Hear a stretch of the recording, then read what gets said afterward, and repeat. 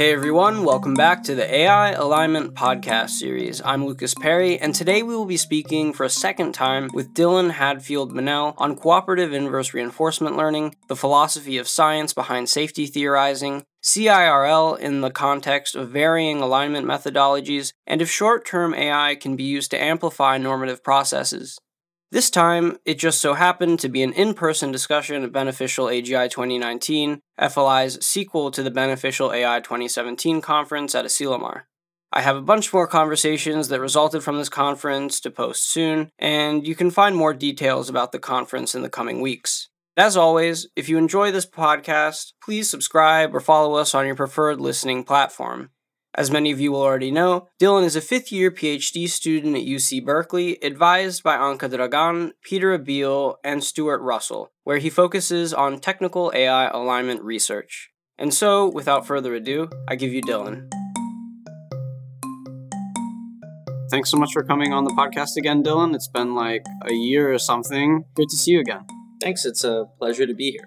So, just to start off, we can go ahead and begin speaking a little bit about your work on cooperative inverse reinforcement learning and whatever sorts of interesting updates or explanation you have there. Thanks. For me, working in cooperative IRL has been a pretty long process. It really sort of dates back to the start of my second year in PhD when my advisor came back from a year-long sabbatical and suggested that we entirely change the research direction we were thinking about.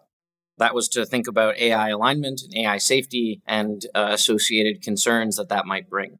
And our first attempt at really doing research in that area was to try to formalize what's the problem that we're looking at, what are the space of parameters and the space of solutions that we should be thinking about in studying that problem. And so it led us to write cooperative inverse reinforcement learning.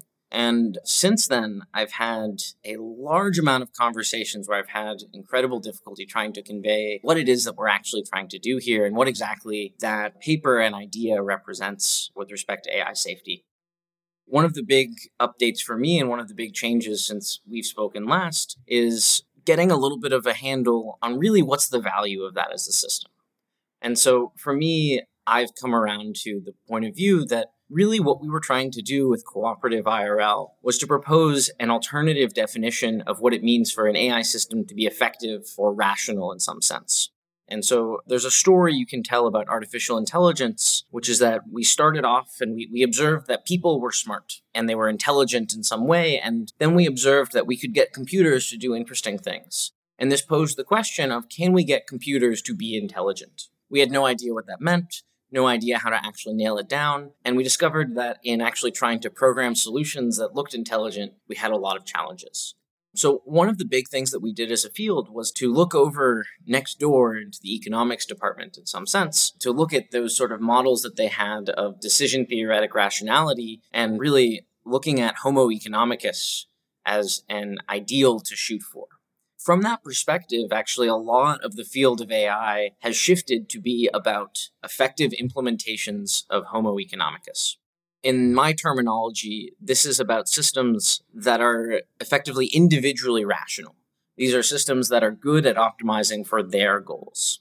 And a lot of the concerns that we have about AI safety is that systems optimizing for their own goals could actually lead to very bad outcomes for the rest of us. And so what cooperative IRL attempts to do is to understand what it would mean for a human-robot system to behave as a rational agent.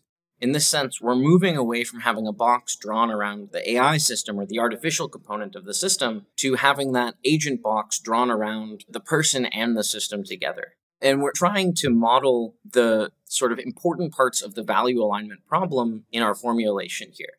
And in this case, we went with the simplest possible set of assumptions, which are basically that we have a static set of preferences that are the human's preferences that they're trying to optimize. This is effectively the human's welfare. The world is fully observable, and the robot and the person are both working to maximize the human's welfare, but there is this information bottlenecking, this information asymmetry that's present that we think is a fundamental component of the value alignment problem. And so really what cooperative IRL is it's a definition of how a human and a robot system together can be rational in the context of fixed preferences and a fully observable world state. as a point of meta theory or coming up with models in theory, it seems like the fundamental issue is that given how just insanely complex AI alignment is, trying to converge on whatever the most efficacious model is very, very difficult. People keep flicking back and forth about theoretically how we're actually going to do this, even in very grid world toy environments. So it seems very, very hard to isolate the best variables or what variables can be sort of modeled and tracked in ways that it's going to help us most. So I definitely think that this is not an accurate model of the world. And I think that there are assumptions here which, if not appropriately re-examined, would lead to a mismatch between the real world and things that work in theory. Like human beings having static preferences. So, for example, yes, I don't claim to know what human preferences really are. And this theory is not an attempt to say that they are static. It is an attempt to identify a related problem to the one that we are really faced with, that we can actually make technical and theoretical progress on, that will hopefully lead to insights that may transfer out towards other situations. I certainly recognize that what I'm calling theta in that paper is not really the same thing that everyone talks about when we talk about preferences. In talking with philosophers, I've discovered I think it's a little bit more closer to things like welfare in like a moral philosophy context, which maybe you could think about as being a more static object that you would want to optimize. In some sense, theta really is an encoding of what you would like the system to do. In general is what we're assuming there. Because it's static. Yes. Okay. And to the extent that you want to have that be changing over time, I think that there's an interesting theoretical question as to how that actually is different and what types of changes that leads to, and whether or not you can always reduce something with non-static preferences to something with static preferences from a mathematical point of view. I can see how moving from static to changing over time just makes it so much more insanely complex. Yeah, and it's also really complex at the level of it's philosophically unclear what the right thing to do is. That's what I mean, is that, you don't even know what it even means to be aligning as the values are changing. Like whether or not the agent even thinks that they just moved in the right direction or not. Right. And I also even think I want to point out how uncertain all of these things are. We as people are hierarchical organizations of different behaviors and observation systems and perception systems. And we believe we have preferences, we have a name to that, but there is a sense in which that is ultimately a fiction of some kind. It's a useful tool that we have to talk about ourselves, to talk about others, that facilitates interaction and cooperation. And so, given that I do not know the answer to these philosophical questions, what can I try to do as a technical research to push the problem forward and to make actual progress? Right, and so it's sort of, again, like a meta-theoretical point in what people are trying to do right now in the context of AI alignment. It seems that the best thing for people to be doing is sort of to be coming up with these theoretical models and frameworks which have a minimum set of assumptions which may be almost like the real world but are not, and then making theoretical progress there that will hopefully in the future transfer, as you said, to other problems as ML and deep learning gets better and the other tools get better so that it'll actually have the other tools to make it work with more complicated assumptions. Yes, I think that's right. The way that I view this is we had AI as this broad, big thing. Through the course of AI research, we kind of got to Markov decision processes as a sort of coordinating theory around what it means for us to design good agents. And cooperative IRL is an attempt to take a step from Markov decision processes more closely towards the set of problems that we want to study. Right, and so I think this is like a really interesting point that I actually haven't talked to anyone else about, and if you have a few more words about it, I think it would be really interesting. So just in terms of being a computer scientist and being someone who is working on the emerging theory of a field, I think it's often unclear what the actual theorizing process is behind how people get to CIRL. How did someone get to debate? How did someone get to iterated amplification? It seems like you first identify problems which you see to be crucial, and then there are some sorts of epistemic and pragmatic heuristics that you apply to try and begin to sculpt a model that might lead to useful insight. Do you have anything to correct or unpack here? I mean, I think that is a pretty good description of a pretty fuzzy process. Like being a scientist or whatever? I don't feel comfortable speaking for scientists in general here, but I could maybe say a little bit more about my particular process. Okay. Which is that I try to think about how I'm looking at the problem differently from other people based on different motivations and different goals that I have. And I try to lean into how that can push us in different directions. There's a lot of other really, really smart people who have tried to do lots of things. You have to maintain an amount of intellectual humility about your ability to sort of outthink the historical components of the field. Mm-hmm. And for me, I think that in particular for AI safety, it's thinking about reframing what is the goal that we're shooting towards as a field. Which we don't know. We don't know what those goals are. Absolutely. Yeah. And I think that there is a sense in which the field has not re-examined those goals incredibly deeply for a little bit. I think that it's so hard to do anything that looks intelligent in the real world that we've been trying to focus on that individually rational Markov decision process model. And I think that a lot of the concerns about AI safety are really a call for AI as a field to step back and think about what we're trying to accomplish in the world and how can we actually try to achieve beneficial outcomes for society. Yeah, and as I guess like a sociological phenomenon within scientists or people who are committed to empirical things, in terms of reanalyzing what the goal of AI alignment is, this sort of enters an area of moral philosophy and ethics and other things, which for empirical leaning rational people can be distasteful or something because you can't just take a telescope to the universe and see like a list of what you ought to do. And so it seems like people like to defer on these questions. I don't know. Do you have anything else to add here? Yeah, I think computer scientists in particular are selected to be people who like having boxed off problems that they know how to solve and feel comfortable with. And that leaning into getting more people with a humanities bent into computer science and broadly AI in particular, AI safety especially, is really important. And I think that's a broad call that we're seeing come from society generally. Yeah, and I think it also might be wrong, though, to model the humanities questions as those which are not in boxes and cannot be solved. That's sort of like a logical positivist thing to say, that on one end we have the hard things and you just have to look at the world enough and you'll figure it out. And then there's the soft squishy things which deal with abstractions that don't have real answers, but people with fluffy degrees need to come up with things that seem right but aren't really right. I think it would be wrong to take what I just said in that direction. Okay, fair. And if that's what it sounds like, I definitely want to correct that. I don't think there is a sense in which computer science is a place where there are easy right answers and that people in humanities are sort of waving their hands and sort of like fluffing around. This is sort of leaning into making this a more AI value alignment kinds of framing or thinking about it. Mm-hmm. But when I think about putting AI systems into the world, I think about what things can you afford to get wrong in your specification and which things can you not afford to get wrong in your specification. And in this sense, specifying physics incorrectly is much, much better than specifying the objective incorrectly, at least by default. And the reason for that is what happens to the world when you push it is a question that you can answer from your observations. And so if you start off in the wrong place, as long as you're learning and adapting, I can reasonably expect my systems to correct to that. Or at least the goal of successful AI research is that your systems will effectively adapt to that.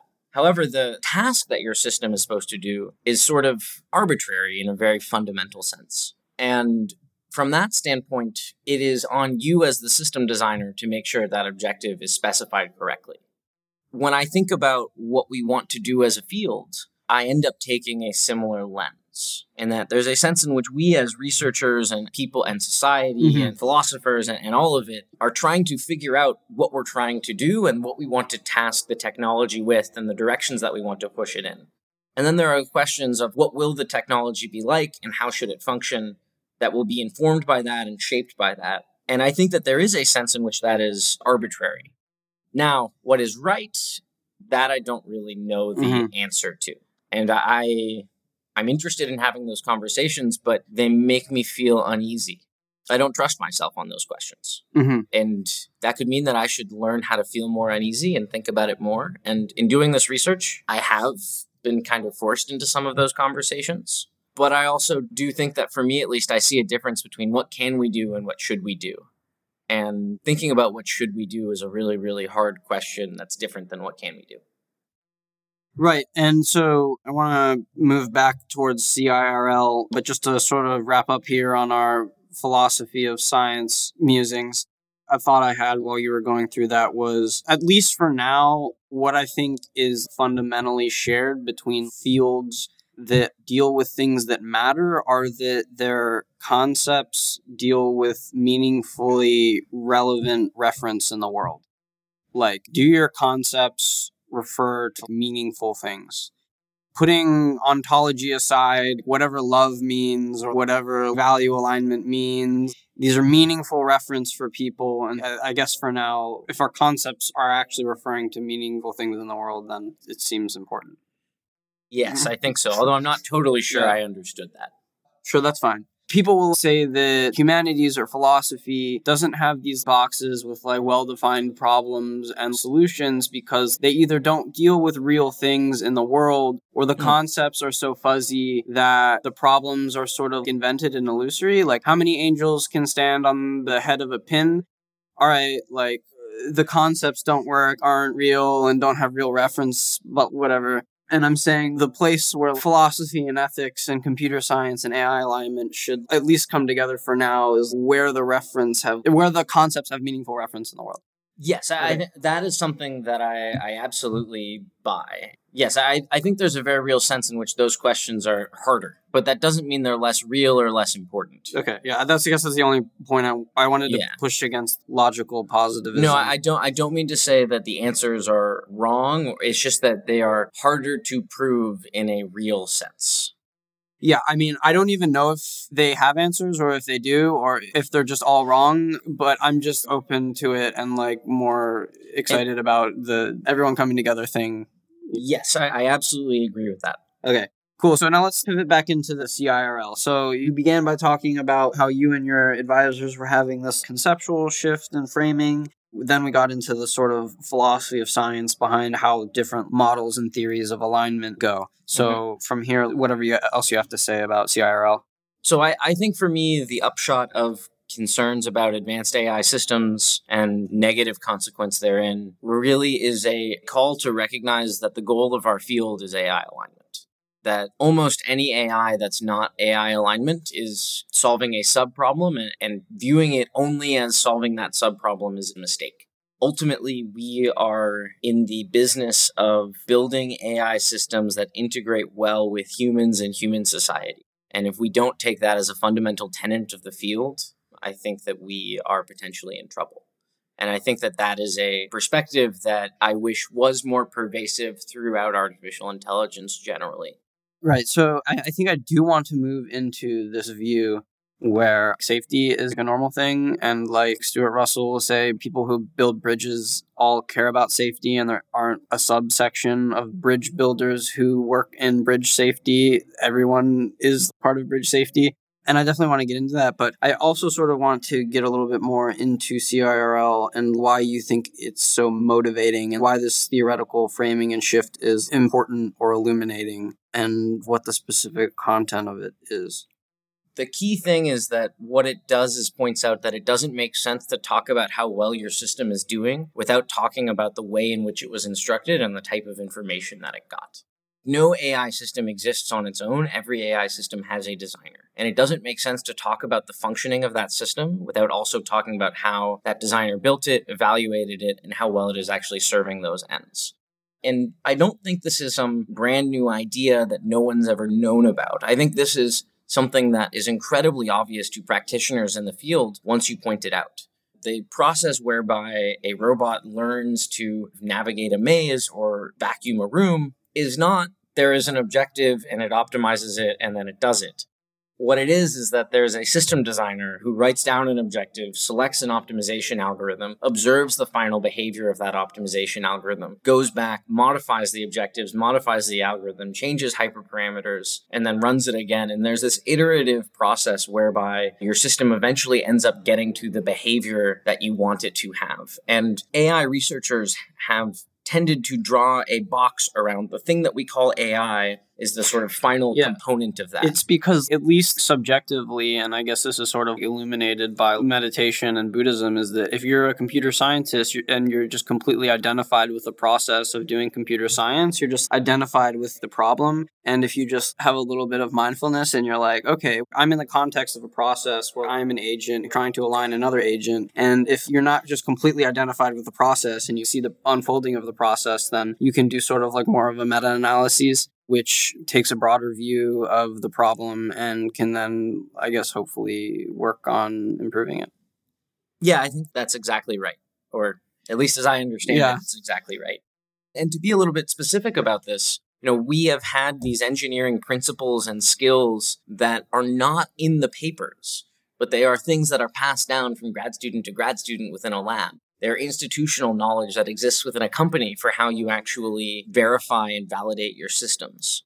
And cooperative IRL is an attempt to take all of that sort of structure that AI systems have existed within and try to bring that into the theoretical frameworks that we actually work with. And so can you paint a little picture of what the CIRL model looks like? So it exists in a sequential decision-making context. And we assume we have states of the world and a transition diagram that basically tells us how we get to another state given a previous state and actions from the human and the robot. But the important conceptual shift that it makes is the space of solutions that we're dealing with are combinations of a teaching strategy and a learning strategy. There is a commitment on the side of the human designers or users of the systems to provide data that is in some way connected to the objectives that they want to be fulfilled. That data can take many forms. It could be in the form of writing down a reward function that ranks a set of alternatives. It could be in the form of providing demonstrations that you expect your system to imitate. It could be in the form of providing binary comparisons between two clearly identified alternatives. And the other side of the problem is, what is the learning strategy that we use? And this is the question of how the robot is actually committing to respond to the observations that we're giving it about what we want it to do. In the case of a pre-specified proxy reward going to a literal interpretation in a reinforcement learning system, let's say, what the system is committing to doing is optimizing under that set of trajectory rankings and preferences based off the simulation environment that it's in or the actual physical environment that it's exploring. When we shift to something like inverse reward design, which is a paper that we released last year, what that says is we'd like the system to look at this ranking of alternatives and actually try to blow that up into a larger uncertainty set over the set of possible consistent rankings with that. And then when you go into deployment, you may be able to leverage that uncertainty to avoid catastrophic failures or generally just unexpected behavior. And so this other point I think that you and I discussed briefly, maybe it was actually with Rohin, but it seems like often in terms of AI alignment, it's almost like we're reasoning from nowhere about abstract agents, and that sort of makes the problem extremely difficult. But often if you just look at human examples, it just becomes super mundane and easy. This sort of conceptual shift can almost, I think, be framed super simply as like the difference between a teacher trying to teach someone and then a teacher realizing that the teacher is a person that is teaching another student and that the teacher can think better about how to teach, and then also the process between the teacher and the student and how to improve that at a higher level of abstraction. I think that's the direction that we're moving in. What I would say is as AI practitioners, we are teaching our systems how to behave. Yeah. And we have developed our strategies for doing that. Yeah. And now that we've developed a bunch of strategies that sort of seem to work, I think it's time for us to develop a more rigorous theory of actually how those teaching strategies interact with the final performance of the system. Cool. Is there anything else here that you would like to say about CIRL or any really important points you would like people to get, people who are interested in technical AI alignment or CS students?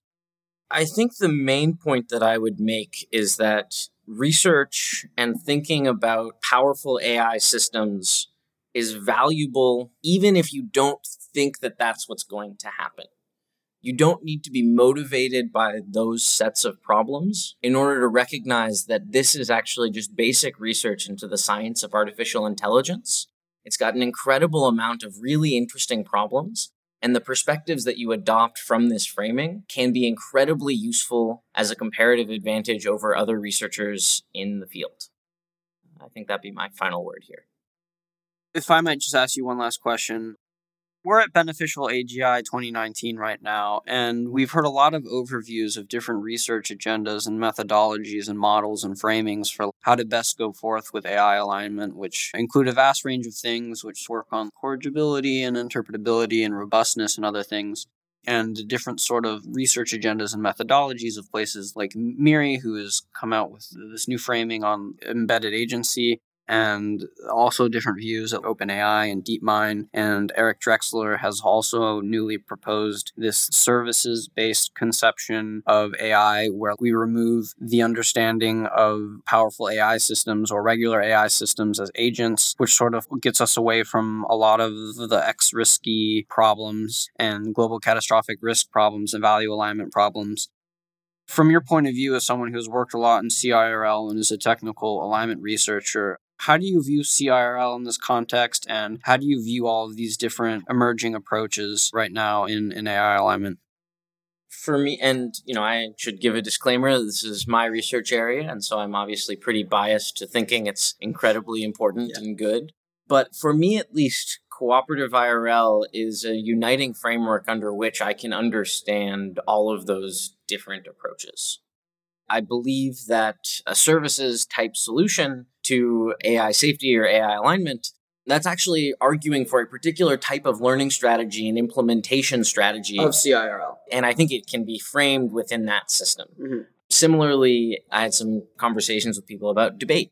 I believe debate fits really nicely into the framework. We commit to a human strategy of judging debates from systems, and we commit to a robot strategy of splitting yourself into two systems and working towards that direction. Yeah. And so for me, it's a way in which I can sort of identify the commonalities between these different approaches and compare and contrast them, and then under a set of assumptions about what the world is like, what the space of possible preferences is like, and what the space of strategies that people can implement, possibly get out some information about which one is better or worse, or which type of strategy is vulnerable to different types of mistakes or errors.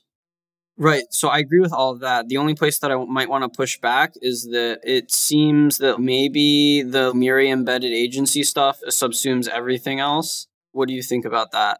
Because the framing is like, whenever AI researchers draw these models, there are these conceptions of these information channels, right, which are like selected by the researchers and which we control. But the universe is really just a big non-dual happening of stuff, and agents are embedded in the environment and are almost an identical process within the environment, and it's much more fuzzy where the dense causal streams are and where little causal streams are and stuff like that. It just seems like the MIRI stuff seems to maybe subsume the CIRL and everything else a little bit more, but I don't know. I certainly agree that that's the one that's hardest to fit into the framework. But I would also say that in my mind, I don't know what an agent is. I don't know how to operationalize an agent. I don't actually know what that means in the physical world. And I don't know what it means to be an agent. What I do know is that there is a strategy of some sort that we can think of as governing the ways that systems perform and behave. And I want to be very careful about baking in assumptions in beforehand. And it feels to me like embedded agency is something that I don't fully understand the set of assumptions being made in that framework. I don't necessarily understand how they relate to the systems that we're actually going to build.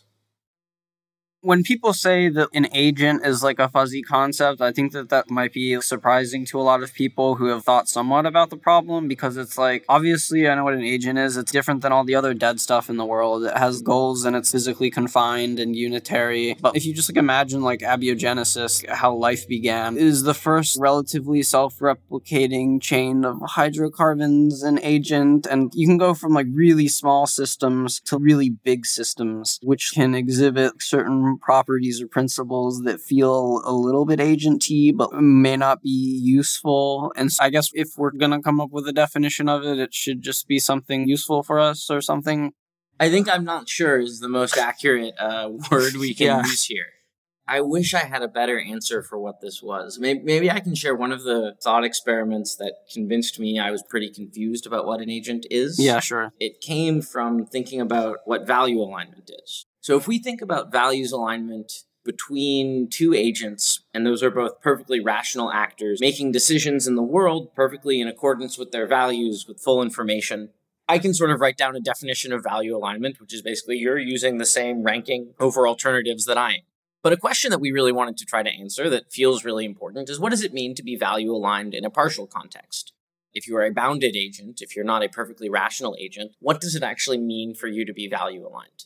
That was a question that we also didn't really know how to answer. My initial reaction is the kind of agent that tries its best with its limited rationality to be like the former thing that you talked about. Right. So that leads to a question that we thought about. So suppose I have a chess playing agent. And it is my chess playing agent, and so I want it to win the game for me. Suppose it's using the correct goal test. So it is actually optimizing for my values. Let's say it's only searching out to depth 3, so it's pretty dumb as far as chess players go. Do I think that that is an agent that is value aligned with me? Maybe. I mean, certainly I can tell the story in one way that it sounds like it is. It's using the correct objective function. It's doing some sort of optimization thing. If it ever identifies a checkmate move in 3 moves, it will always find that and give that back to me. So that's a sense in which it feels like it is a value-aligned agent. On the other hand, what if it's using a heuristic function which is chosen poorly, or in something closer to an adversarial manner?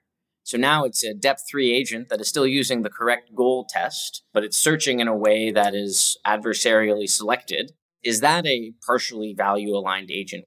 Sorry, I don't understand what it means to have the same objective function, but be searching in 3 depth in an adversarial way.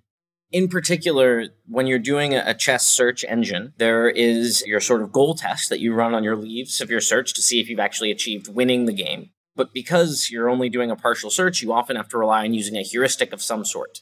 Yeah. To like rank different positions. To cut off parts of the tree. Somewhat to cut off parts of the tree, but also just like you've got different positions, neither of which are winning, and you need to choose between those. Right. So there's a heuristic, like it's usually good to take the center, or like the queen is something that you should always probably keep. Right, or these things that are like values of pieces that you can add up was, I think, one of the... Right, and just as like an important note now in terms of the state of machine learning, the heuristics are usually chosen by the programmer, right? Are systems able to collapse on heuristics themselves? Well, so I'd say one of the big things in like AlphaZero or AlphaGo as an approach is that they applied sort of learning on the heuristic itself, and they figured out a way to use the search process to gradually improve the heuristic and have the heuristic actually improve the search process. And so there's sort of feedback loop set up in those types of expert iteration systems. Okay. What my point here is that when I described that search algorithm to you, I didn't mention what heuristic it was using at all. And so you had no reason to tell me whether or not that system was partially value aligned or not, because actually the heuristic is 100% of what's going to determine the final performance of the system and whether or not it's actually helping you. And then the sort of final point I have here that I might be able to confuse you with a little bit more is, what if we just sort of said, okay, forget this whole searching business. I'm just going to pre-compute all the solutions from my search algorithm. I'm just going to give you a policy of when you're in this position, do this move. When you're in that position, do that move. And what would it mean for that policy to be value aligned with me? If it did everything that you would have done if you were the one playing the chess game, like, is that value alignment? That's certainly perfect imitation. But yeah. And maybe we would say perfect imitation isn't necessarily value alignment, because you don't want it to perfectly imitate you. You want it to win the game. Right. But isn't the easiest way to just sort of understand this is that there are degrees of value alignment, and value alignment is the extent to which the thing is able to achieve the goals that you want? Somewhat.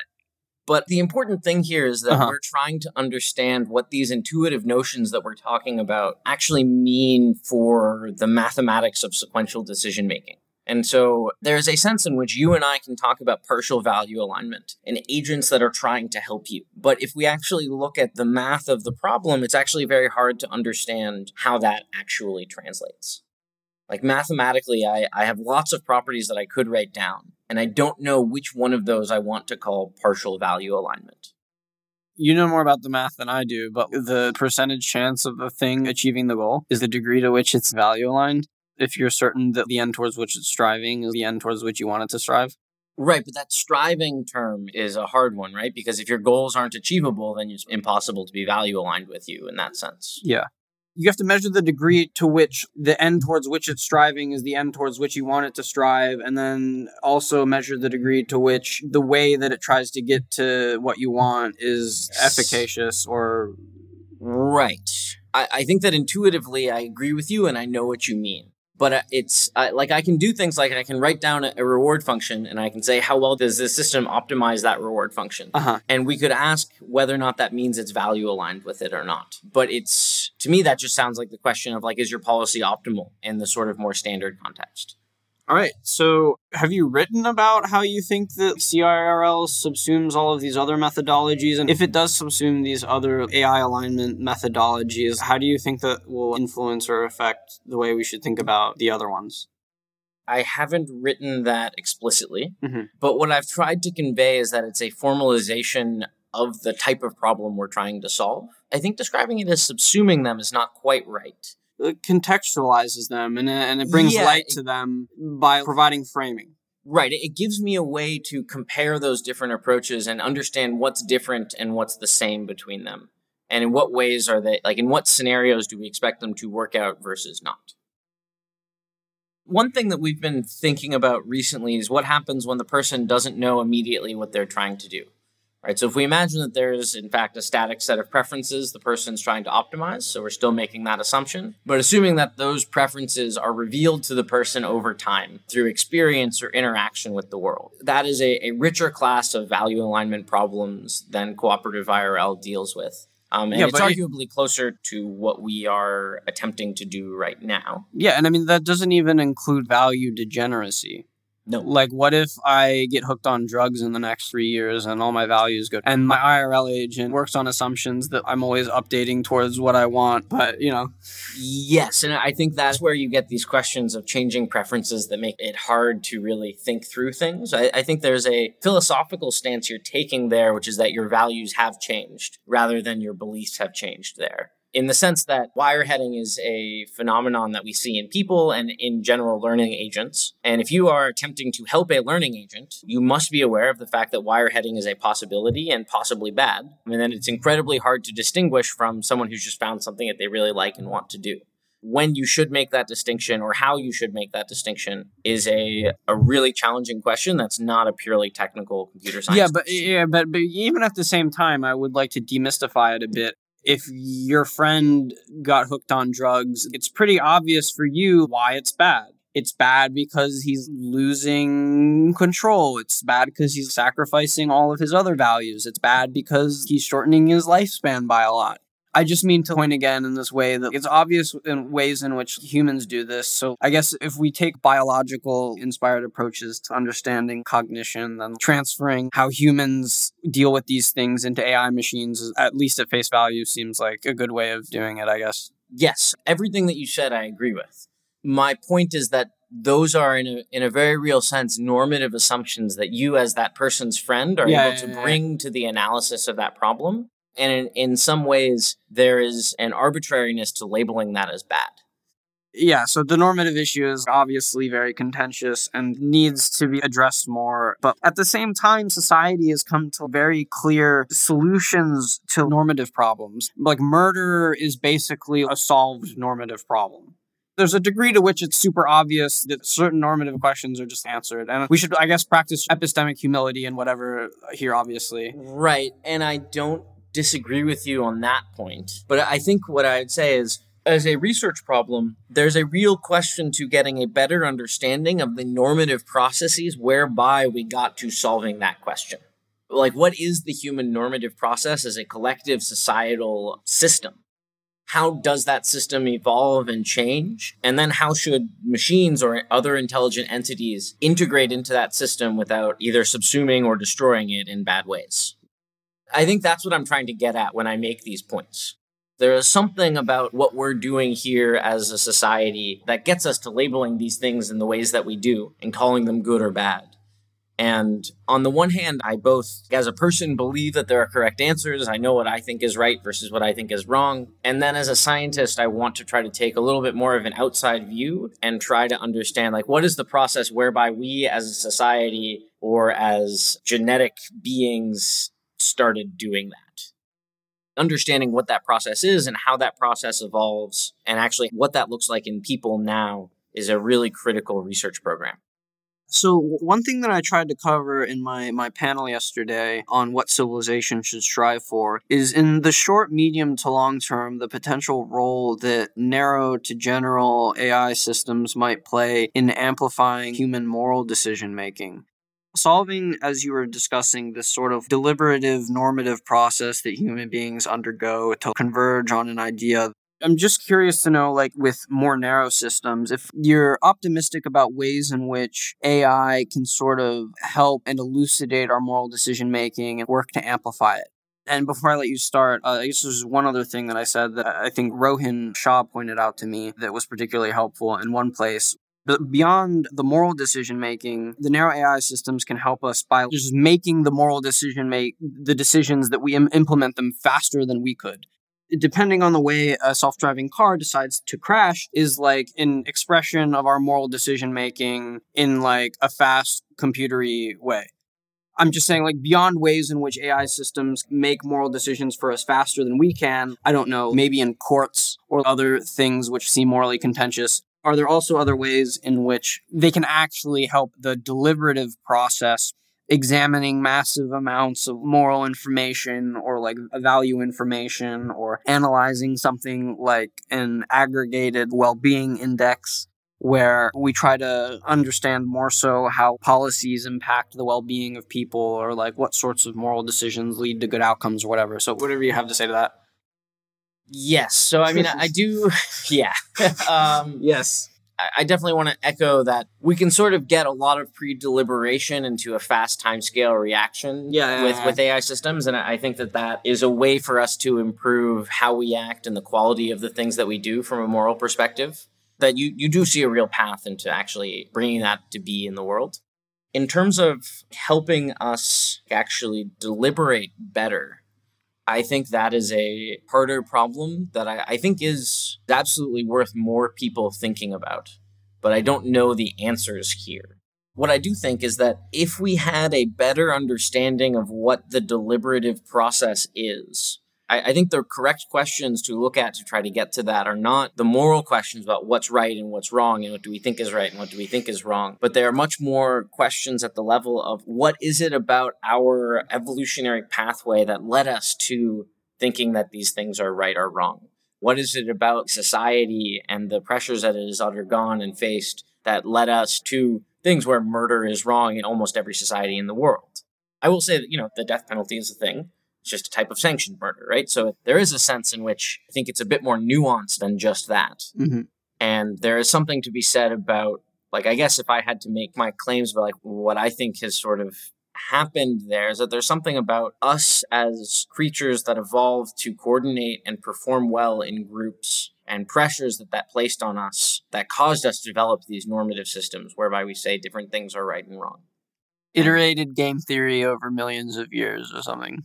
Something like that. Yeah, but there's a sense in which us labeling things as right and wrong and developing the processes whereby we label things as right and wrong is a thing that we've been pushed towards. From my perspective, it feels like this is more tractable than people lead on. Like, AI is only going to be able to help in moral deliberation once it's general.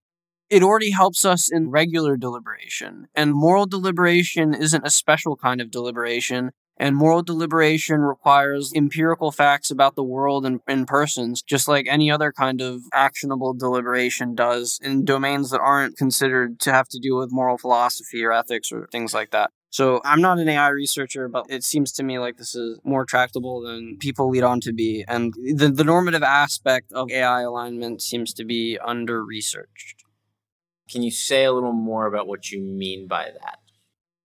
What I meant was the normative deliberative process, the difficulty in coming to normative conclusions and what the appropriate epistemic and deliberative process is for arriving at normative solutions, and how narrow AI systems can take us to a beautiful world where advanced AI systems actually lead us to post-human ethics. If we ever want to get to a place where general systems take us to post-human ethics, why not start today with figuring out how narrow systems can work to amplify human moral decision-making and deliberative processes? I think the hard part there is I don't exactly know what it means to amplify those processes.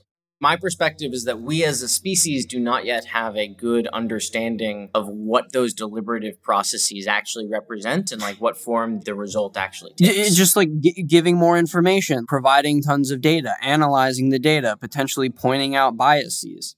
The part where you're literally amplifying cognitive, implicit or explicit decision-making process is more complicated and will require more advancement in cognition and deliberation and stuff. But I still think there are just like more mundane ways in which it can make us better moral reasoners and decision makers.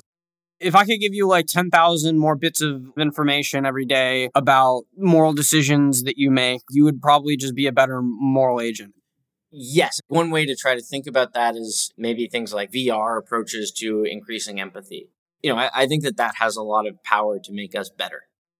Max always says that there's the race between wisdom and the power of our technology. And it seems like people really aren't taking seriously ways in which we can amplify wisdom. Because wisdom is generally taken to be part of the humanities and like the soft sciences. Maybe we should be taking more seriously ways in which narrow current day AI systems can be used to amplify the progress at which the human species makes at wisdom. Because otherwise we're just going to like continue how we always continue, and the wisdom's going to go really slow, and then we're going to probably learn from a bunch of mistakes, and it's just not going to be as good until we develop a rigorous science of making moral progress or like using technology to amplify the progress of wisdom and moral progress. So in principle, what you're saying, I don't really disagree with it, but I also don't know how that would change what I'm working on either. In the sense that I'm not sure what it would mean. I do not know how I would do research on amplifying wisdom. I just don't really know what that means. And that's not to say it's an impossible problem. We talked earlier about how I don't know what partial value alignment means. It's something that you and I can talk about, and we can intuitively, I think, align on a concept, but it's not a concept I know how to translate into actionable, concrete research problems right now. In the same way, the idea of amplifying wisdom and making people more wise is something that I think intuitively I understand what you mean, but when I try to think about how an AI system would make someone wiser, that feels difficult. It can seem difficult, but I feel like it would. Obviously, this is like an open research question, but if you were able to identify a bunch of variables that are most important for moral decision making, and then if you could use AI systems to sort of gather, aggregate, and compile in certain ways and analyze moral information in this way, again, it just seems more tractable than people seem to be letting on.